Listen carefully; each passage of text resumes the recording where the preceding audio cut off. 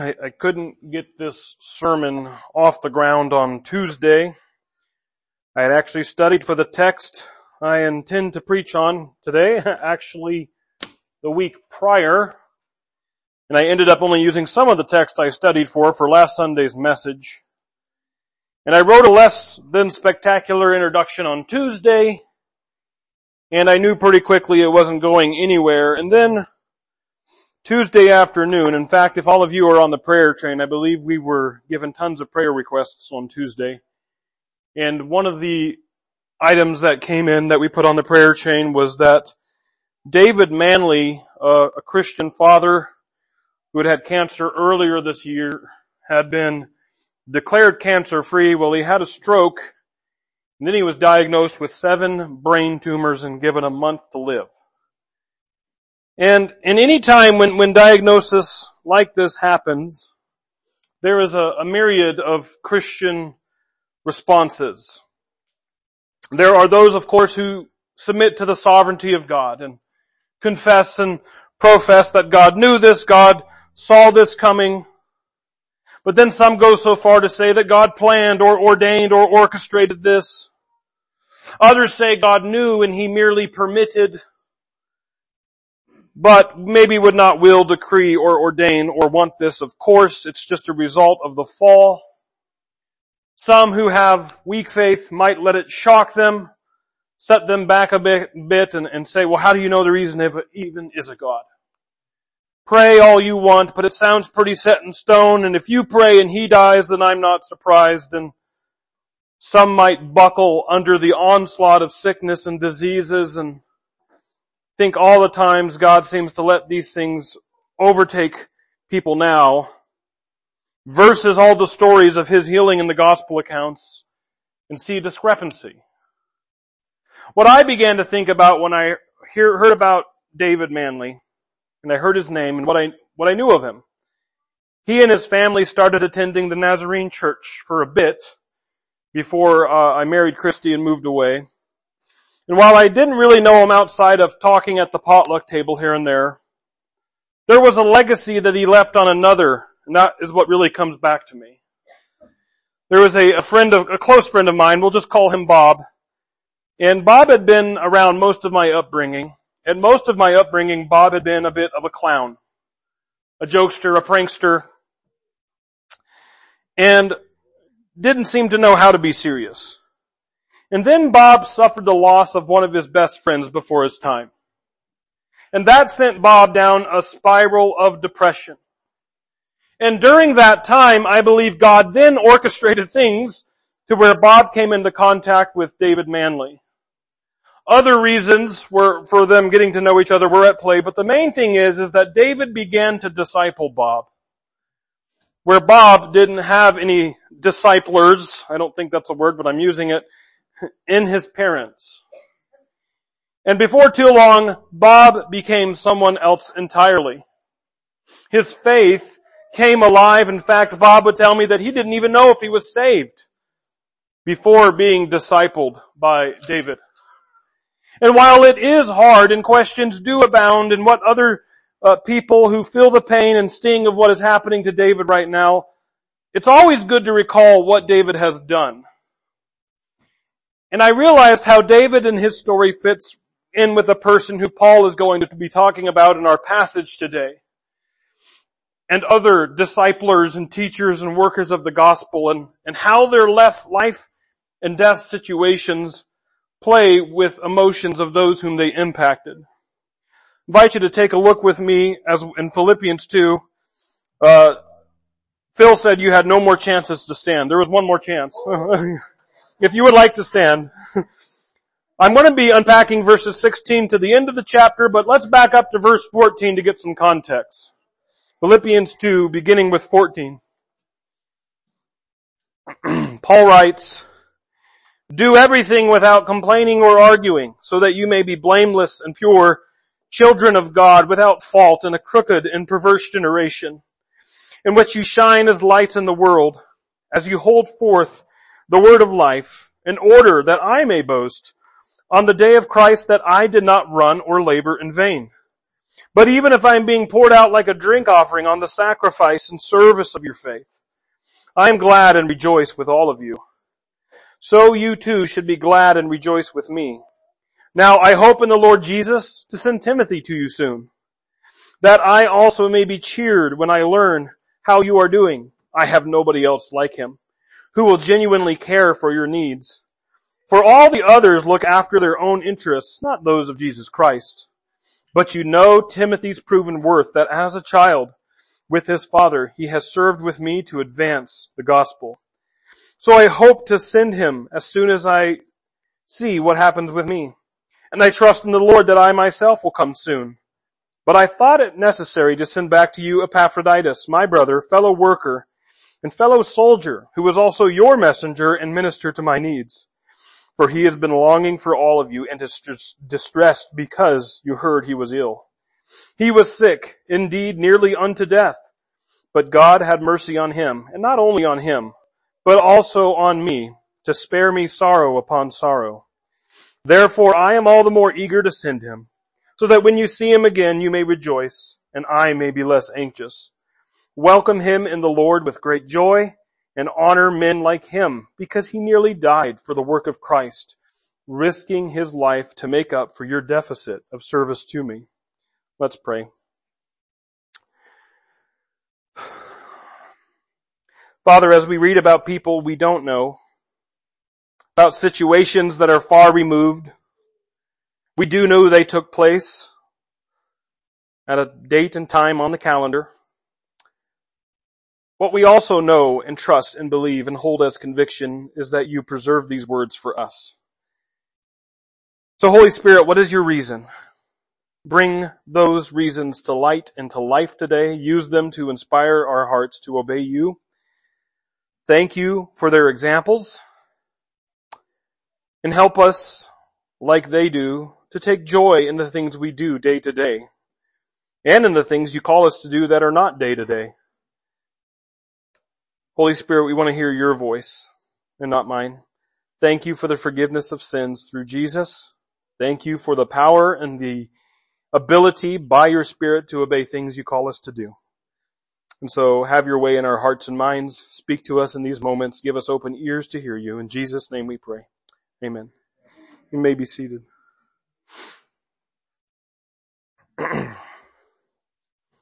We're handling in this passage three men really. Three men who are laboring for the gospel and are doing so in joy, finding joy. Paul himself, Timothy, and then lastly Epaphroditus. And that's not a sickness, that's his name. Those are the three men, the three case studies of labor we get to unpack. But first let's look at Paul in sacrificial joy. Paul segues into this short summary of himself after he encouraged the Philippians to not follow really the example set by the ancient Israelites, if you were here last week. But Paul is using language that should remind Jewish readers or those familiar with the ancient Jewish stories to not complain or argue like the Israelites did. Right? You remember, Moses and God, they let us out here to die. How are we going to eat? Look at those tribes. They have our promised land. I guess we're toast. We can't make it. And in his last farewell, his public speech before we hear about his death, Moses called such doubters a perverse and crooked generation. And it's these terms that Paul uses and says, don't be like them. Rather, shine as lights in the world as you hold forth the word of life, in order that I may boast on the day of Christ that I did not run or labor in vain. But even if I am being poured out like a drink offering on the sacrifice and service of your faith, I am glad and rejoice with all of you. There's our terms, rejoice.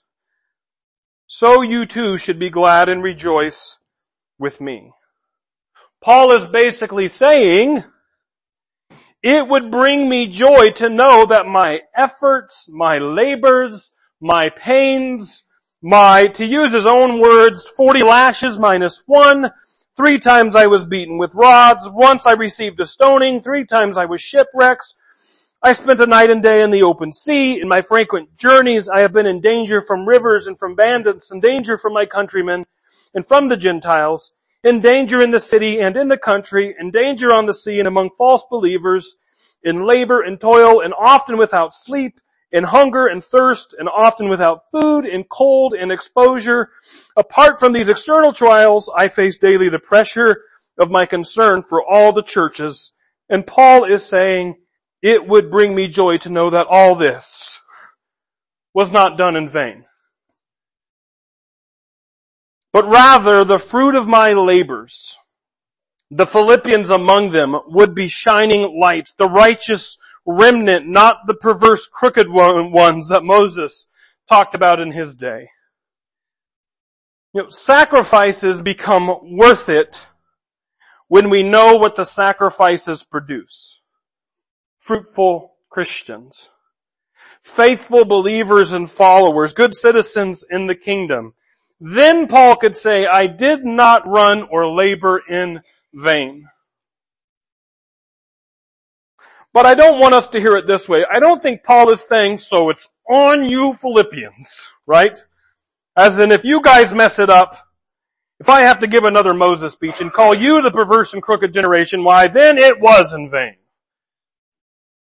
I know this because God says of His word, my word that proceeds from my mouth will not return to me empty, but it will accomplish what I please and it will prosper where I send it. And we know that even when the Israelites failed, even their failures were redeemed to show us where not to go.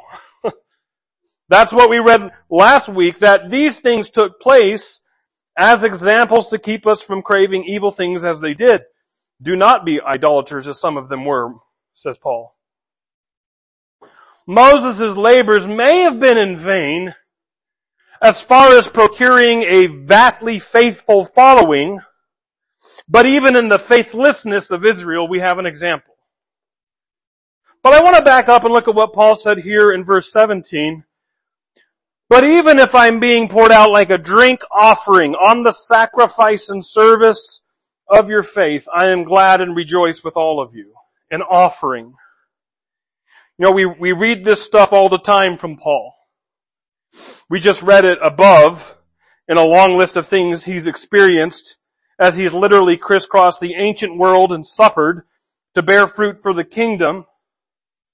How many of us thought twice about getting in a warm car and coming to a fairly comfortable building so we could enjoy a service together, right? Paul finds joy in what he's doing.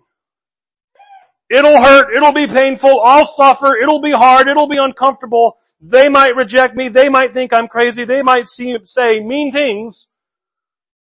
But Paul believes something about this and has experienced something about this. Indeed, he's saying something here that I don't know if you and I are quick to believe. What if hard things and painful things are sources of joy? I see such a vivid picture of this with the cross, with suffering, bleeding, extreme pain in sight, but the author of Hebrews has the audacity to write about Christ. Let us fix our eyes on Jesus, the author and perfecter of our faith, who for the joy set before him endured the cross. I gotta tell you, as a pastor and sermon writer who pulls his hair out and feels guilty that he writes a message, I feel like most of the week I still manage to write a message all week and then on Saturday to rewrite a different message. And then in my corner of the little kingdom ground that I'm trying to plant fruit for Jesus on, I'm not bleeding yet, thank God. I'm not suffering stonings or beatings, but I feel frustration. And I ask myself as I read this, observing Paul, have I found joy in this? Joy in my labors? Paul did. It was sacrificial, brutal. Some fellow believers even, you remember this, we went through the book of Acts a while ago, as he's heading towards Jerusalem to suffer, other believers were saying, don't do it. You will suffer. And it's because he listened to God that he did go, got arrested, and it's why he's now in Rome writing a letter to the Philippians. Sacrificial joy. It's worth it, says Paul. Christ didn't only call you to salvation. Do you know that? Christ did not only call you to salvation. He'll be calling you to something else. And it might be painful, but it will produce joy. That's Paul's labor. What about his friend Timothy? That's next where Paul turns to. Timothy, a loyal partner in the faith. Paul writes, "Now I hope in the Lord Jesus to send Timothy to you soon, that I also may be cheered when I learn how you are doing." I just want to pause right here because let's think about this. Paul is in Rome, in prison. He's writing a letter to a church. Yes, he planted. Certainly within the decade previous. The church has been likely persisting. No doubt Paul left some leaders there. But Paul's not only writing a letter to this church, he is now sending someone. Paul calls later in his life, and I think here in a few minutes, his son. As you read Acts 16, Timothy was present for the founding of Philippi too. So it will be a reunion of sorts. He already has a glowing recommendation about Timothy here in Philippians. We read in verse 20, "I have nobody else like him who will genuinely care for your needs, for all the others look after their own interests, not those of Jesus Christ. But you know Timothy's proven worth, that as a child with his father, he has served with me to advance the gospel." Father and son, that's how Paul feels about him. "So I hope to send him as well, as I see what happens with me, and I trust in the Lord that I myself will come soon." If you were traveling today from Rome to Philippi, it's about an 800-mile drive, which includes a ferry ride. Now, imagine with me, I don't know when Timothy got to Rome. I don't know if he was with Paul and Luke when they had this horrific journey across the Mediterranean, including an autumn nor'easter. We studied that in Acts 27, a shipwreck. But Timothy is willing to go up 800 miles, probably land and sea, on behalf of Paul here. And I don't think it's easy for us to say, well, of course, it's Paul asking Timothy to do this. There's an account in 1 Corinthians 16 where Paul says about another fellow partner in the gospel, he says, "Now about our brother Apollos, I strongly urged him to go to you with the believers," or with the brothers. "He was not all inclined." Other translations bring out the meaning, not at all willing, or not at all his desire to go now, but he will go when he has the opportunity. Now we see Apollos exercising some free will, right? Paul had a plan for him. I wanted him to go to Corinth with the other brothers, headed that way. Acts 19:1 tells us that Apollos had been in Corinth before. But back in 1 Corinthians 16, Apollos didn't desire to do what Paul was encouraging him to do. So my point is, call Paul a leader of the church all you want, and he is, but it seems evident in scriptures that sometimes he issues encouragements and exhortations, but other believers and ministers are not afraid to challenge him. Timothy's about to go 800 miles in the ancient world. Like Apollos with Corinth, Timothy had some history with Philippi. High commendations Paul has. "I have nobody else like him who will genuinely care for your needs, for all the others look after their own interests, but not those of Jesus Christ." This is convicting. We see Timothy genuinely cares for the needs of the Philippians. And we know he genuinely cares because he's about to travel 800 miles on foot, maybe horseback, camel, on the sea, just to check in on them. It's a living out of what Paul had encouraged them earlier in the letter, namely back in verses 3 onward. "In humility, consider others more important than yourselves. Each of you should not look only to your own interests, but to the interests of others. Let this mind be in you, which was also in Christ Jesus." And then heading into the testimony of Christ, God in the flesh, becoming the greatest contrast the sovereign of the universe, who is also the best example of humility. He outdoes all of us in humility, and he's a whole lot better than all of us.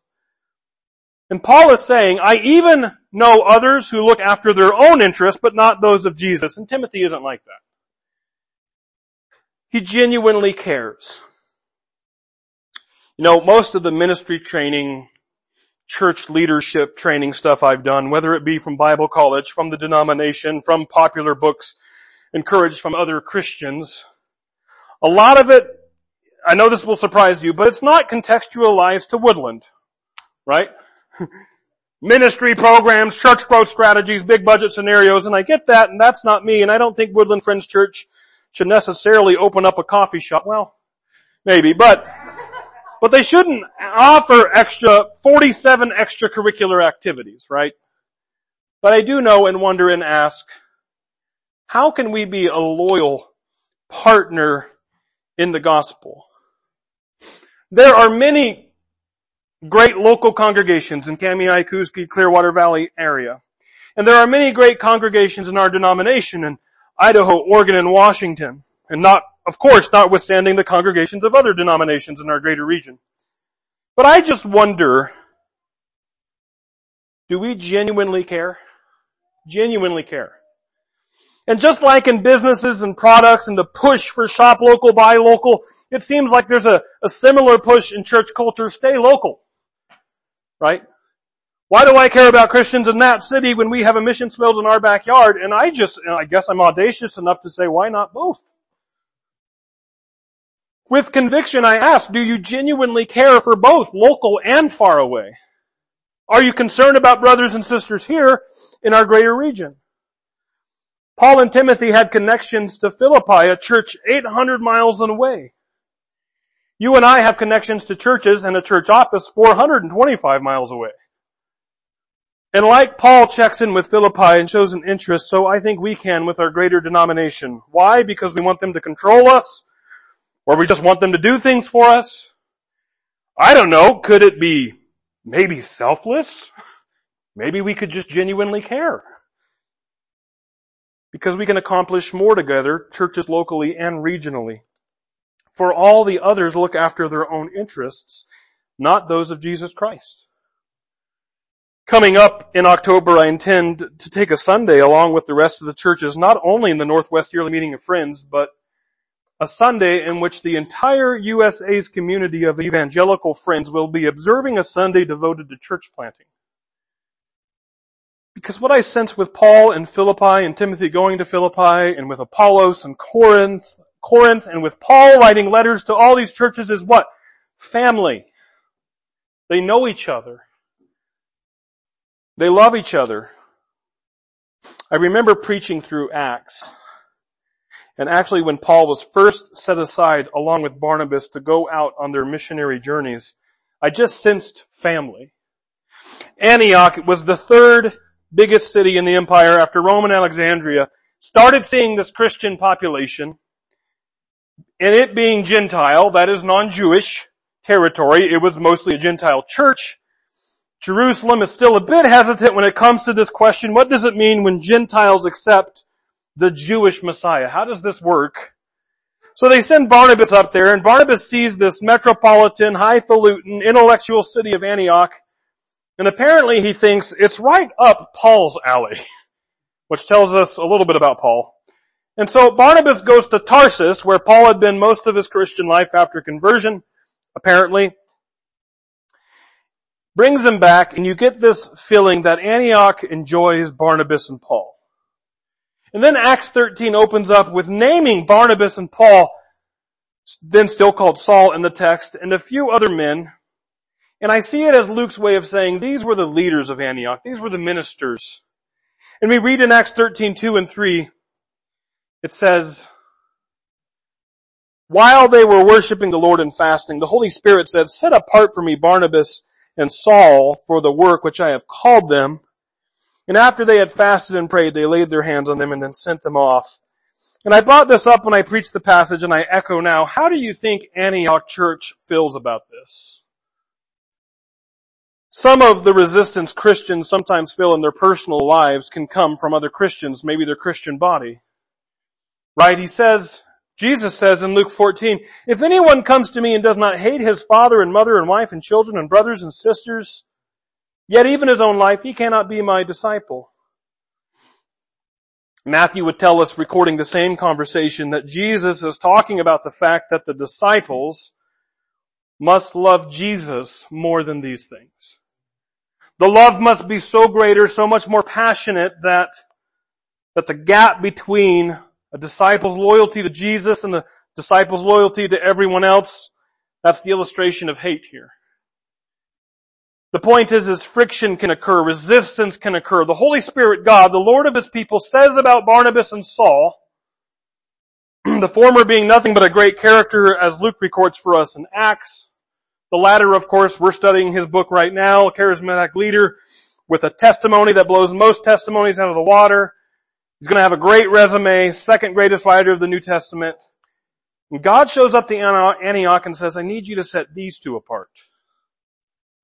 You ever have pastors who left the church you were at and it hurt? Valley View Nazarene, my home church growing up, every time a pastor left seemed like there was hurt feelings. Some arguing, it's not your time to leave. You can do more here. Others just leaving the church because they followed the pastor, not the church. And for Barnabas and Saul, and for those willing to listen at Antioch church, this is God speaking. Because God sees His church as brothers and sisters, as family. And sometimes two big brothers need to set out and be fruitful and multiply. And so Barnabas and Paul will go out. And so Timothy, who was with Paul when Philippi is planted, he's going to go back to Philippi. But then lastly, we see that Philippi actually got to play the part of Antioch. They got to let go of one of their own sons and send him out from Philippi. They had a man in the game as well. Look at these verses 25 through 30. Look at the local soldier that he is. But I thought it necessary to send back to you Epaphroditus, my brother, fellow worker and fellow soldier, who is also your messenger and minister to my needs. So we hear this connection that for Paul, Epaphroditus is his brother, a fellow worker, a soldier, and he's also a Philippian. And just as Antioch had to say goodbye to Barnabas and Paul, so one day Philippi, perhaps even after forming, maybe Paul said, your messenger, which the Greek word is actually the exact same as apostle, which tells me that it was a weighty, significant leader. He was a weighty, significant leader, no doubt in Philippi. And Philippi had to have that day where they heard that Epaphroditus, one of their own, needed to be about the Lord's ministry abroad. In Rome, no less. For he has been longing for all of you and is distressed because you heard he was ill. He was sick indeed, nearly unto death. But God had mercy on him, and not only on him, but also on me, to spare me sorrow upon sorrow. We don't know how long Paul had been in Rome here, but it could be upon hearing about his imprisonment that Philippi felt it wise to send Epaphroditus to Paul. Chapter 4 of Philippians here in verse 14 tell us that Epaphroditus brought likely an offering from Philippi to Rome. You know, when people were imprisoned in ancient Rome, it wasn't like the good old USA where you got benefits. Rather, families and social circles were expected to provide for the prisoners. If not, Rome didn't care. So, even though Paul is in house arrest, he still needs to eat, and he can't do much if he can't leave the house. And so, as I said, 800 miles across the sea, if Epaphroditus decided to travel to Rome, especially late in the fall, sicknesses and illnesses abound. Typhoid fever and malaria. And whatever it was, Epaphroditus apparently caught something very severe. And I wonder if we ever feel like, or if we ever wonder, if we ever think, if I'm out doing God's work, He'll keep me safe. And if He doesn't keep me safe, I must have been wrong. And I'm just going to say, or you could have been right too. Like I touched on already, God called Paul to Jerusalem that time he got arrested, and it's eventually what got him to house arrest in Rome. Paul's friends could see it from miles away. You go there, you'll get arrested. His friends even heard from God saying he'd be bound. But God was also calling Paul. I'm reminded of some missionaries we used to support. I mentioned them, Russ and Sarah Badgley. They were called, they felt called, they knew they were called, and they went to Ecuador to the Shuar native people, but then it seemed like health problems upon health problems upon health problems, especially with Sarah and complicated pregnancies, and finally, before more happened, they returned home. They're attending church again in the Pacific Northwest. They're no longer on the missions field. I haven't talked to them in detail about their choices, but I do remember having a chat with them once after they'd been back. And I said, God calls people for certain seasons. And I want you to know that it's probable He called you for a season. Maybe you felt like you should have stayed longer or you weren't successful, but there is absolutely no reason to think that. And in fact, I pointed your attention to one of the regions that EFM is considering. Largely they're considering because Russ and Sarah had pioneered there first for the EFM. They shed a light on the Shuar people. Even though they were health problems and they came back, it's more than likely God still called them. Epaphroditus went on behalf of Philippi to go see Paul in Rome, and we Christians like to think it's all good. Epaphroditus is sacrificially serving, doing those 800 miles. He's going to see the great and mighty Paul. He has an offering for him. Surely God will keep him safe. And then he gets sick. Direly sick. Almost dead. But God had mercy on him. But there's another thing Paul wants us to see here too. The words for nearly unto death, describing Epaphroditus, isn't the only time these original Greek words are used here, even in this chapter. To see this connection, the New American Standard says in Philippians 2:27 says that he was sick to the point of death. And Christ, likewise, in Philippians 2:8 says he humbled himself by becoming obedient to the point of death. Death on the cross. So Paul's words here, I believe, are twofold. Of course, he's simply describing the reality of what Epaphroditus went through. But he's also showing the Philippians an example of what he's encouraged them to have. The mind of Christ and to follow his example. An obedient example is that of their own Epaphroditus. Therefore, I am all the more eager to send him so that when you see him again, you may rejoice and I may be less anxious. Welcome him in the Lord with great joy and honor men like him because he nearly died for the work of Christ, risking his life to make up for your deficit of service to me. In other words, Paul is likely saying, I know you've likely wanted me to send gifts, but you've been unable until you sent Epaphroditus. Welcome him in the Lord with great joy and honor men like him. Men that Paul has described, and actually men like Paul himself. Paul, who has endured hardship after hardship for the sake of the gospel and for the sake of churches like Philippi. Timothy, who helped plant Philippi and is now willing to make a trip that may have made Epaphroditus sick. But Timothy is genuinely concerned, and he's concerned about the interests of Jesus. Honor men like Epaphroditus, says Paul, people who nearly die for the work of the Lord. And then there's this joy thing. The joy that Paul has in his own labors, the joy that Philippi should have in the labors of their own Epaphroditus. And it lets us know that we should find unrelenting joy in our own labors. I want you to know this, that in Christ, if you're working for him, perhaps you have poured into children.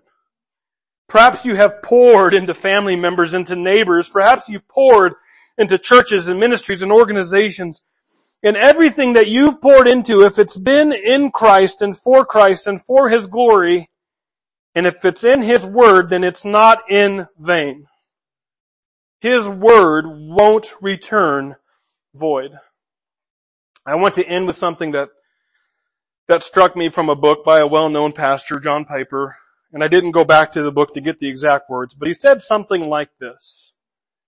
He said, what a tragedy if at the end of my life, and it's because it struck me, if I lay on my deathbed and say, well, I didn't watch bad movies, I didn't cuss, I didn't smoke, didn't drink to excess, I went to church every Sunday, and I never did those sinful things that I judged others for doing. The point being is, what kind of legacy can I say that I left? Because what did I do for the Lord? Not what I didn't do. The Lord calls us to greater things than just simply avoiding bad things and going to church every weekend. He calls us perhaps to disciple a young man who just lost his best friend like David Manley did. He calls us maybe to visit a church, be their loyal partner, interested in the things of Jesus more than interested in oneself. He calls us to pour ourselves out for the things of Jesus, even willing to be pouring ourselves unto death. And if you say, that sounds like a lot of work, but Paul has been saying it sounds like the source of a lot of joy. Unrelenting joy. Because if you and I are doing, did you hear that word doing? What we are made for, what God designed us for, then we will be fulfilling our life and thus find the sort of joy and contentment and peace that we are looking for, because it's what Christ made us for. So you can have, and you should take, and by God's grace, please do take, unrelenting joy in your labors. Let's pray. Father, I just can't help but think again about Hebrews 11 and the sort of people that you were calling to great monumental tasks that were giant before them. To build a huge ark seems like mundane activity. It seems like it maybe took 120 years, if we read Genesis right, to build that ark. There had to have been days where it was easy for Noah to think, what am I doing? But he saw the fruit of his labors eventually. Or like we just read from David in the Psalms, it would have been easy to think out there hiding from Saul while Saul is slaughtering people in David's name, or for the reason to catch David. It would be easy to think, what am I doing? How do I know I'm going to be king? But David saw the fruit of his labors. So if any of us have that question today, what am I doing? Is it worth it? I'm pouring into these kids day after day, or I'm funding this ministry, or I'm doing whatever I feel like you've called me to do. What is it worth it? Help us to see the fruit of our labors and to take joy in that. Or it could be the question is asked, what am I doing? And we need to repent and do what we do need to do. But whatever the case is, I pray that you would give us obedient hearts to do what you're calling us to do, to be willing to take those risks, to be true disciples, to be willing to face friction if it's for the sake of you and your kingdom. Maybe it's not go 100 or 800 miles. Maybe it's to go to that neighbor we never thought we would go to. Whatever the case is, give us obedient hearts and help us to know what is really at stake, and that is unrelenting joy in the labors you're giving us to do. Father, we love you and we thank you, and we ask for obedient hearts by your Holy Spirit's power. In Jesus' name, amen.